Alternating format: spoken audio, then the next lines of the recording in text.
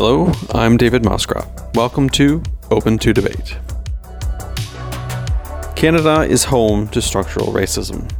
As much as some might wish to exempt our provinces, cities, political parties, laws, policies, and institutions from such exploitation and discrimination, the practices are routine. They are embedded in the fabric of our social, political, and economic lives. To better understand how these systems work, we need to look at the very processes by which we are governed and ask, how does structural racism shape our politics? My guest on this episode of Open to Debate is Balarama Holness, Quebec politician, recent Montreal mayoral candidate, and former CFL safety. Let's start with your political career. So in 2017, you ran for the mayoralty of the Montreal North Borough with Projet Montréal. You later accused the party of structural discrimination, saying that they were running visible minority candidates in ridings they couldn't win. How did racialized candidates fit within the party slate in 2017? Well, I think that's just very much so surface level. The certainly tokenization and instrumentalization of minority candidates happens throughout all levels of government, in which candidates who have very little chance of winning and represent diversity are put in boroughs that are virtually impossible to win. But I think well beyond that is the party's focus during the election and after the election. So during the election, there'll be a strong focus on remedying inequality, issues of urban planning, employment discrimination, things to get the vote out, if you will. And then once elected, everything shifts and then goes back to status quo and homogenous makeup of whether it's City Hall or their executive committee. So I think it's more so the double talk of what happens during an election period and then after. I think that was the main issue that people were concerned about. And is this a subtle sort of process by which they say, we really want you on the team, and then good luck, sort of walk away? Or is there some support? Because I know this is a problem with federally with women too. When women are presented to Canadians on the ballot, they vote for them like they'd vote for anyone else. But parties put women in unwinnable ridings, and then sort of abandon them by saying, well, we're not going to win, so we're not going to put resources into the campaign. Yeah. Well, my situation is somewhat different and a little bit more complex, because I chose personally to run for mayor of Montreal North. And for people who don't know, it's one of the poorest boroughs in all of Canada, high proportion of immigrants, one of the highest high school dropout rates throughout Canada, including Quebec. And Quebec has the highest high school dropout rate in the whole nation. Obviously, issues of poverty, the epicenter of COVID-19. We learned that, later on. But I chose to run there because that's where inequity lies. So that's where I went. So for me, it was a personal choice to run there.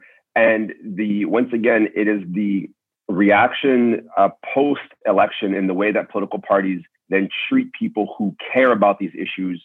And for me, it was clear that many political parties, including Projet Montréal, they don't truly care about issues that I cared about, which was social justice, environment, etc. They're doing it for political gain and for political purpose. And I think that's where the tension arose. And that's really, for me, an old story, a past story, but that is like the crux of the issue. Right. And so there wasn't a lot of then, sort of movement building within these spaces, capacity building between elections. This was just a matter of sort of doing some window dressing during the election and then sort of abandoning the community in that sense. Exactly. And political parties, throughout the world in healthy democracies are excellent marketers. I view many political parties as simply marketing machines. And, if we look at, for example, even at the provincial level, everyone can agree that quality investment in public education is important. Lo and behold, the public schools, every election cycle, despite the promises, are always crumbling. And so there's this kind of double talk where there's a sense with every election that there's hope for change, and it's marketed as such. But once elected, things go back to status quo, and that's why many people found out after the election that I wasn't your typical politician. I kept working. I founded a nonprofit organization, and I'm sure we'll get into it. And I forced a public consultation on systemic racism. Then I went on to create a new party. So I'm somewhat disenchanted, like many Canadians, with the state of our politics, and I'm doing my best in order to press the right buttons to advance real and what I call real change. I want to get into that now. You ran for mayor of Montreal in the recent election under the Mouvement Montréal banner, your party. And I'm curious what your party's priorities are and what were in the current election, and what you were doing differently in recruiting and running racialized candidates, but also in being present in the community. And as a corollary to that, I'll come back to this, I want to know if you've noticed other parties changing how they do things. But first, I want to focus on yours. What were you doing differently, and what was the central goal of the effort? Yeah. I think what we did differently is, we came out and day one, we said we are not politicians. So imagine a mayoral candidate going down to City Hall and saying, we're not politicians, we are engaged Montrealers who care about our community, and we are going to address the real needs of Montrealers. And we are going to speak about the issues that might seem controversial, but address the key needs of people that are suffering from inequality or from environmental racism or from the housing crisis, or even identity, linguistic, and cultural issues. We are going to address all of these things. And I think that's what resonated with many people. For those that don't know, a few months before the election, I started this political party, and we get 30,000 people to vote for me at the level of mayorship. So this is a clear indication that we were striking a chord with people, and that chord was one of honesty and transparency. For example, I went to 2 debates, one English, one in French, without a pen or a note. Mm-hmm. I was going to speak about the issues from my experience and from my heart, and I think it resonated with people. And I think that's what's different between what I brought and what your typical politician brings, which was a level of integrity, honesty, and authenticity that we don't often see. It is remarkable. I'll just sort of give people the numbers. Effectively an upstart and an outsider, because, like you said, you were approaching the election differently, and the parties knew. You ended up with just over 7% of the vote, and finished third in a crowded field. There were quite a few people who ran and finished third, which is notable. It really is, and I do think it speaks to the fact that people do want something different, and they are deeply frustrated with entrenched politicians. Because what you had was, you and then Denis Coderre making a comeback and Valérie Plante as the incumbent, right? So there was a very clear sort of stark establishment versus outsider narrative there, right? Did you feel when you were talking to people during the race that people were saying to you, we want something different, we're tired of the status quo? Did you get that sense? Absolutely. We got the sense of anything but them two. Yeah, that was sure. that was the common narrative. But one of the biggest, I would say, learning curves I experienced is the state of our democracy is largely dependent on the narrative that the media is going to give. Mm-hmm. So if the media decides that this is going to be a rematch, that's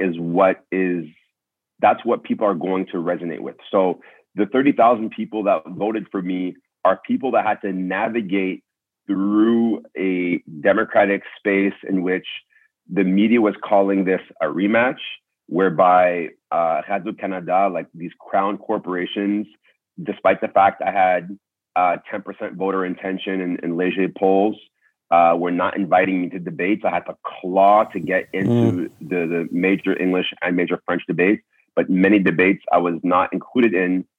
And I want to remind people, this is not just a little fringe thing. Still 30,000 people voted for us, and we had 10% at the Leger poll leading up to these debates. So, for me, democracy very much so feels as though it's in a place where if you're established and you have a certain marketability, you're going to get favor. But if you are an upstart in what should be a healthy democracy like Montreal, for me, it has significant challenges. And post-election, I never really pointed it out because I wanted to give the mayor her respect and her victory and her applause.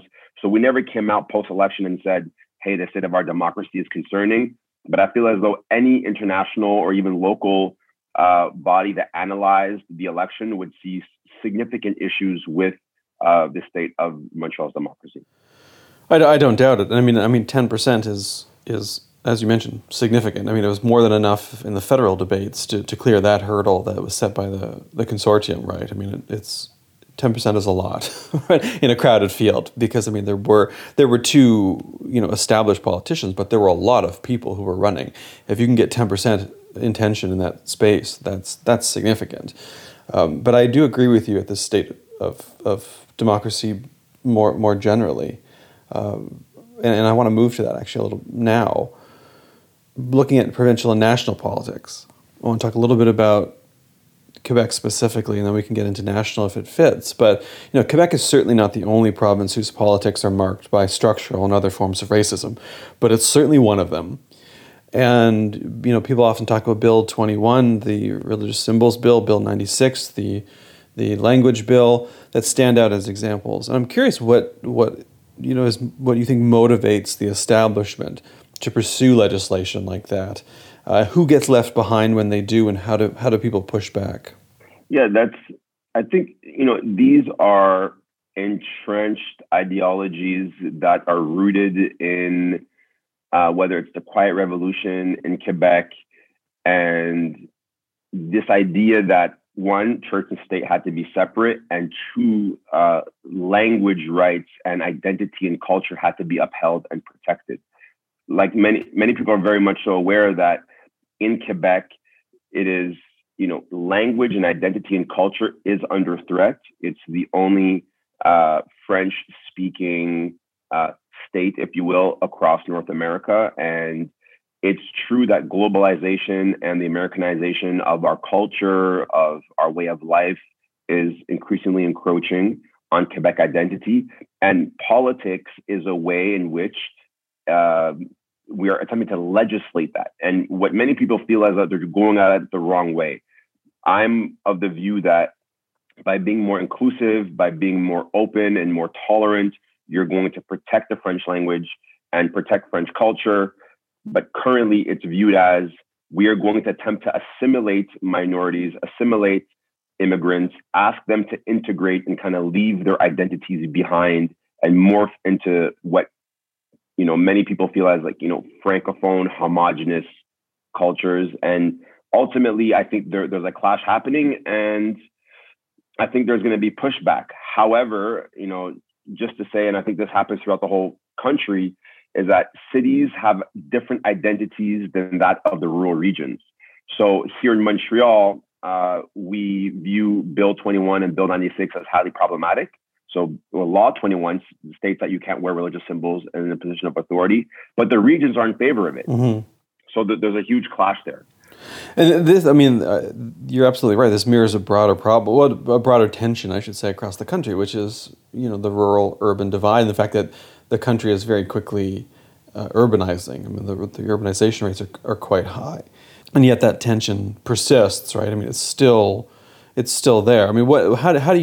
How do you manage that then? Is it always going to be a conflict between the rural region and the urban regions? Yeah. Is there a way out of that? Yeah, concretely, the way that I manage it is I'll start a new political party, and I will openly say that Montreal should be the author of its destiny. Montreal should get more autonomy, more independence, and what I call state-like status, and you can call it, there's different ways of calling it, but I think that Victoria, Vancouver, Edmonton, Calgary, Winnipeg, Regina, Toronto, Montreal, all these municipalities that were not represented in the Canadian Constitution with any form of power, we're all just creatures of provinces, should be recognized under the Canadian Constitution. And as such, the urban spaces will be able to identify, or rather to be authors of their identity.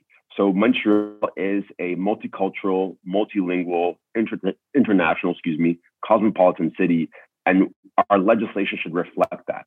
So I think Montreal, with more autonomy, will do a better job in identifying and creating legislation reflective of the interests of Montrealers. Same thing in Calgary. I believe it was Calgary, they had to almost go above their provincial government for COVID-19 assistance and help. So we need to, whether it's a pandemic, whether it's identity politics, which are somewhat controversial, but nonetheless, I think municipalities need better representation in order to have that. I think maybe I'm 20 years above my time. I've said that in the past, but over time, I think Canadian municipalities, especially large cities, will be represented in the Canadian Constitution. I think that is the only solution, because you cannot have rural municipalities who are disconnected demographically, culturally, politically from major urban centers, be the architects of laws that impact these urban centers. I think urban centers, eventually, these like metropolises, need to stand on their own and need to have representation and recognition in the Canadian Constitution. I couldn't agree more. I mean, I absolutely agree. And, it's fascinating because you see provinces say, we need more autonomy from Ottawa. We need to be masters of our destiny. And then cities say to the provinces, we need that too. And provinces say, no, not so fast. Not for you. We need it from Ottawa, but you don't need it from us. You need to remain under our direction. And you see that tension. Certainly, I mean, you mentioned a number of cities where it's true, but you certainly see it. I lived in Vancouver for some time, and it was definitely present in Vancouver. And you saw it with all kinds of issues, not the least of which was, the overdose crisis, right? I mean, there's a huge, and that's been a great example of that. Housing is another one, some great tension. If you had to highlight a couple of issues, I want to think of the specific issues we talk about when we talk about cities that drive that need for more municipal autonomy. What are the issues that come to the forefront? Yeah. What are the leading issues that you say, this is the case for constitutional autonomy for cities? Yeah. So number one, and this is really throughout major municipalities across the nation, is housing. So right now, we have 24,000 people waiting for social housing here in Montreal. 24,000? Oh my God. Yeah. 24,000 people waiting for social housing, 24,000, which is incredible. This is over a 5-year waiting period. Between 2019 and 2020, 28,000 people left the island of Montreal. So you can imagine that the gentrification and the affordability of the city, these are massive problems. And the first thing the mayor said when she was elected was, we need more money from the province of Quebec. And this is an ongoing issue from the Tremblay government, which is, about a decade ago, to over the last 4 years. As a city, we put in our last budget about 140 million towards social housing. And, we need over $1 billion. Mm-hmm. And the only way for us to actually be able to build social and affordable housing is financing and funding from the provincial government. Now, with a more autonomy, the current budget being $6 billion, it would be double. Our GDP here in Montreal is around $200 billion. Toronto is double. But all that money goes, and all the economic prosperity, we send it to Ottawa and send it to Quebec. And what we're saying is that we need to get more taxation powers, more recognition under the Canadian Constitution to get more of that economic benefit. So I feel though that if we had more power, we had a better opportunity to finance things like housing and what I call like the condomization of the city is hugely problematic, and we're pushing families and everyone out of the city. So that's number one. Number two for us, and you could call it number one and not in a particular order, is the environment. We spent close to $6 billion on the electrification of public transit here in Quebec, and that's around 2,000 buses. And just at the city of Montreal alone, we need that $6 billion, and that's the total amount of our current budget. So once again, it's really a financial issue. If we're going to truly have a ecological transition and we're going to be carbon neutral, we always hear, federal government saying, "Oh, we're going to meet the Paris Accord agreement," and we all know that we have never met in the last 24 years, never met a single target. If we're truly going to meet our environmental targets, we need to be able to fund this transition, this ecological transition. If we're going to decrease our ecological footprint, we have to fund this. And those two major things right now in the city of Montreal, I believe, are front and center. And if I were to pick number three is public security. I was the only candidate that came out and said, the way that we stop crime, sure, we can have specific task force to target the proliferation of gang violence and of guns. However, the long-term solution has to be investing in young people, investing in low-income communities to ensure that they become productive members of society. And lo and behold, at the beginning of this, we were talking about Montreal North being the most, impoverished borough in all of Canada and being the epicenter of COVID-19. Where guess where the epicenter of violence is? Montreal North, right? So by investing in urban planning, in green spaces, and sports and leisure recreation infrastructure, by investing in education, you can curtail violence. Now, this, for some reason, is not the ideology of the current administration. This is idea that you can get a James Bond like SWAT team and descend with like parachutes and tanks and like solve the violence. And I don't know why we keep making that same mistake. And it's very surprising to me. But for me, I say those would be the top three elements: housing, environment, and public security. And it's fascinating because the common theme throughout the three of those is infrastructure, right? These all three of those entail building very particular types of infrastructure that we are so bad at building in this country. I mean, federally, provincially, municipally, we just have such a wretched record. And I think part of it is the nature of the federation. It's just, which I think further supports your point that cities need autonomy. I mean, I think especially on climate change, where cities are going to have to, if we're heading for a 2.4 degree world, which we are, the infrastructure that's going to require to manage. I mean, we're seeing in British Columbia right now what happens with extreme weather, right? Is extraordinary. I mean, I think but I'm curious. I want to shift slightly because I'm curious what that looks like outside the political process. So we've been talking about the formal or official institutions and the representative and party politics. I'm curious if you think what needs to be done outside of it, informally. I mean, if Avenue 1 is representative politics, and that's the one you're on right now. What's Avenue 2? What how do we do this collectively? For sure. And I think that politics would be Avenue 2, and Avenue 1 would be grassroots mobilization, public consultations, direct democracy, and continuous citizen engagement. So, for example, here in Montreal, we did not have a city hall that represented Montrealers. Montrealers being, a third are visible minorities. We had issues of employment discrimination, issues of urban planning, of environment, public security, all the issues we mentioned. And the way I solved that, I tried to solve that 4 years ago, was to start a nonprofit. We collected 22,000 signatures to trigger a participatory democracy clause in the Montreal Charter that forces it to have a consultation on these issues. Now, there was 15,000 people that participated. It was a huge success. And then 38 recommendations, very specific recommendations, came from that to address all the issues that we're talking about. And I think, and now there's a commissioner and a bureau at the city level that's responsible to implement those recommendations. So there is a direct correlation between grassroots movement, citizen mobilization, public consultations, recommendations, and then clear, concrete action. And that could go through, I think that process is one of the most clear and concrete and precise ways to enact change.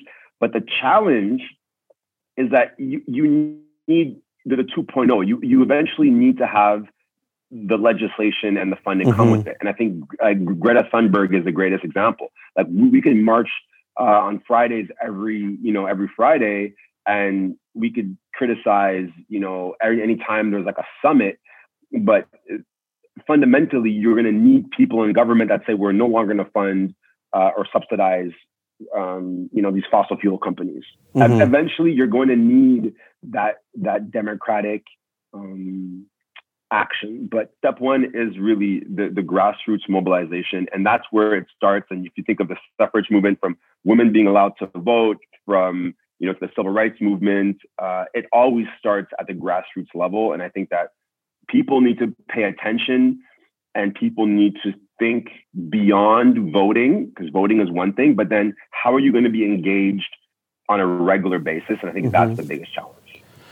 Yeah, I think you're right. There's something about this country, and that scholar Genevieve Fujii Johnson wrote about this in a book called Democratic Illusions, and she said, we do these participatory democratic exercises, and they're great, and there's lots of buy-in, but there's something that happens between when they finish up and when we get to a solution where it doesn't cash out in a lot of cases, right? It gets left behind at some point, and getting it to that last mile is the challenge. And I liked your point about Greta Thunberg, because they bring her to these conferences and meetings where she admonishes politicians for failing to get things done, and then they just sort of turn around and fail to get things done. Everybody sort of shrugs and says, of course, right? And this is just what happens. And the system gets really good at bringing in their critics, but effectively neutralizing them by having them in the room and then just ignoring them. And it's extraordinary to me. And I wonder if the sustained action and pressure seems to be one way. And I wonder, when you watch the climate marches, I want to come back to this, a couple of years ago, and saw the energy, especially in Quebec, where there's a history of this social movements. How do you harness that? How do you take these sometimes ephemeral moments and build them into both formal and informal movements that get things done? Is that what you're doing with your party? Is it a goal to try to harness that energy? How does that cash out? Yeah, and that's a great question. Like, when I go to these marches, and believe it or not, even the Black Lives Matter marches, I'm on the side with a cup of coffee thinking, what are we doing? Because I don't see it cashing out. And I think that I've seen that. I've just seen that story all too often. It's so the way my concern is that the civil rights movement never transitioned into a democratic movement. And you still saw the war on drugs in the US and even in Canada, despite the fact that there are people calling for equal rights. So, and I see the same thing with the climate march, is that you're seeing all this movement, but I don't feel it cashing out. And that's why, without batting an eye, I'll say, I'm going to start a political party. I know I'm not going to win, not even probably, I'm not going to win, but I am going to build a team and push the government to the point where they're going to have to start considering our policies for real. And if they don't, then they're probably going to lose. And people have said that the reason why Denis Coderre lost the election was because of Movement Montreal and my presence. We took 30,000 votes away from him, particularly allophones and anglophones. And when he came closer to Bill 96, the French vote left him. And that's basically fundamentally why he lost. And Projet Montréal, if you speak to them, they'll say, yeah, Balarama's party significantly helped us. And Léger, when they were doing all the polling, was like, Balarama's a significant factor. So if we are going to start causing political defeats in a very significant way, then people will start listening to you. And I don't know what my political future is going to be, but you have provincial government, coming up here in Quebec. There's going to be elections in October. And if I decide to run, this has a significant impact on the Quebec Liberal Party. And if I begin to say, hey, these are things that I care about, and if you do not do this, then we're going to start running a political party, that is where it gets interesting. So Greta is certainly not a politician, but if you're not in the arena, then I think it's just window dressing. The big oil companies are in the Hamptons while you're protesting. It doesn't really do anything. Eventually, you're going to have to go into the arena, and you're going to have to possibly, it takes economic sacrifice, it takes political sacrifice, social sacrifice. The election towards me was extremely, if you will, politically violent. I was getting lambasted left, right, and center. But that's, I feel, where the battle lies, is in the political arena. And that's why it's not catching out, because there's not that transition to the political arena, in my opinion. Yeah, I want in a minute, because we're starting to approach time, I want to close up by talking about your political future a bit. But first, I want to dig into this broader point. One of the critiques that was raised against the Occupy movement in the United States is that it didn't do what the Tea Party movement did. And the Tea Party movement went into electoral politics and became an electoral movement within the Republican Party and became profoundly powerful. It certainly helped elect Trump. It led to the speakerships and high-ranking members within the caucus of the Republican Party. It shaped American politics and legislation, policy, and law. Occupy didn't do that. They didn't do the same thing on the Democrat side. There's a little bit of that now with the Squad and some of the left Democrats, but Occupy never did that.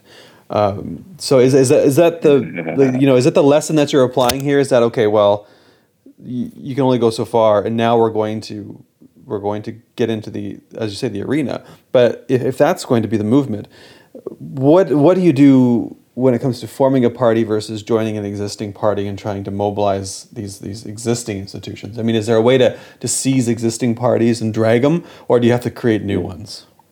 Yeah, and that's tough. And when you create new ones, it's debatable what the result is, right? Mm-hmm. It's kind of debatable to say, okay, I advanced certain issues in the election. Now, how is that going to translate to policy? Technically, if you take it just politically, we lost, right? Even though we see it as a victory, politically speaking, the current administration doesn't have to listen to us for the next 4 years. Right. Fundamentally, when you talk about systemic racism or systemic discrimination and things of systems, is that it reproduces over time, and there's a power imbalance, whether it's through race or now through politics. So say the Liberal Party of Canada, over time, this institution, this powerful institution, has been there. And I think that at one point, there needs to be the power imbalance, and those in power have to start listening with a compassionate ear and say, okay, I will concede.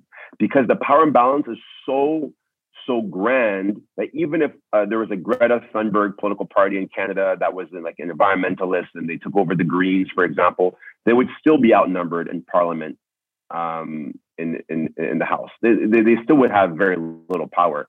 So at one point, when you think of like the Occupy movement, Obama, I think, had the moral obligation to say, I'm not going to bail out Wall Street, I'm going to bail out Main Street. Mm-hmm. And he didn't do it. And a lot of people were disenchanted with the way that Obama dealt with that. And we could say the same thing for the prime minister currently. I think that there is advancement towards more environmentally conscious policies. But, he'll meet with Greta, and then we'll still keep on going on the pipeline. But the pipeline is tough, right? You can't just say, okay, I'm going to build this infrastructure, then stop pumping oil through it. It's extremely challenging. But I think that eventually the leadership cannot sell out. And I think we're getting at a point where environmentally, we see in BC that there's going to be attention that are going to be drawn to our leaders, and they will listen, because I think we're getting towards that 1.5 degrees Celsius. We've seen, highways and towns being flooded.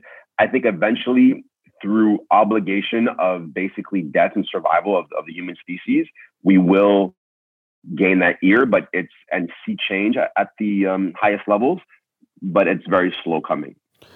I agree, and it's of note. I mean, I want to come back around to the structural racism point. We've touched on a lot of things in this episode, which I'm grateful for, but I want to bring it back to this core issue as we close out. The effects of all the things you're talking about are disproportionately borne by some, right, over others. And a lot of people miss this point when they think about climate change, for instance. But climate change is racialized, right? It's not going to be felt by everybody the same and in the same ways. Is this a message you've been? I mean, you've certainly been discussing structural discrimination and racism. Do you tie it to these particular policies? I mean, have you been thinking about the ways in which these things are bearing on certain communities, and if you are, how do people receive that message? Yeah, and so at one point, in the 60s and 70s in the U.S., environmental racism started to come up because people realized that, these racialized communities live next to these industrial sites, right? And cancer rates are higher. And Ingrid Waldron, who's a professor in the Atlantic region, wrote a book called "There's Something in the Water," and there was a push, and I think I'm not sure if it passed, first or second reading, but there's an environmental racism bill at the parliament right now.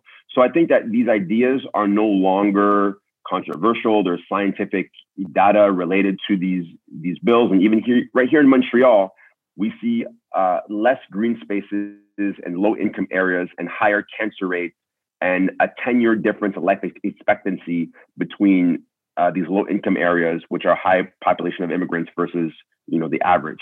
So environmental racism, social justice, racial profiling, employment discrimination, it's all reflected in data. So It's very, no one's contesting it. Now, the issue, and one of the issues with our democracy, if you will, is that it's first past the poll and it's majority wins.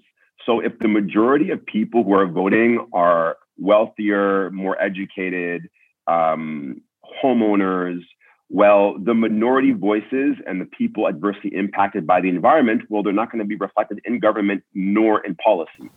So that's where, yes, we do speak about these issues, but are these parties going to be reflected in government? Probably not. Look at Bernie Sanders. If these issues were valued by the majority of the population, I think that you'd have Bernie Sanders as president of the United States. But unfortunately, the people who do vote, and the majority of people who do vote, are wealthier, more educated. Ultimately, our politics aren't reflected there. So yes, we speak about it, but are these things that are going to get you elected? Currently, the answer is no, unfortunately. I want to close out. That's a perfect transition to my last question. I mean, speaking of getting elected, what's next for you? What are you thinking? What's the future of you and your party? Yeah, and that's so. Movement Montreal, we are here to stay as a party. We have a lot of motivated people on the ground up until this day who are telling us keep going. And candidates, actually, I had brunch with my candidates a few days ago. Everyone's very, very excited. And as for my political future, I think that for me, I'm not sure what I'll do, but I'll know that I'm going to keep my autonomy and independence and keep representing people who are, I would say, most forgotten. And I think over time, people will fight to get me elected, but that's going to take time. But I am not, the chances of me joining an establishment currently is highly unlikely. From Bill 96 to other issues here in Quebec, I think there are people who are counting on voices that are willing to sacrifice their political capital, if you will, to represent them. And so for now, and I think for the long term and for my life mission, I'm going to be representing people who are often underrepresented and voiceless in government. Well, that's a perfect note on which to end. That brings us to time. So first of all, my thanks to you for joining me today. This was fantastic. I really appreciate it. It was my pleasure, and I'm looking forward to continuing the conversation down the line.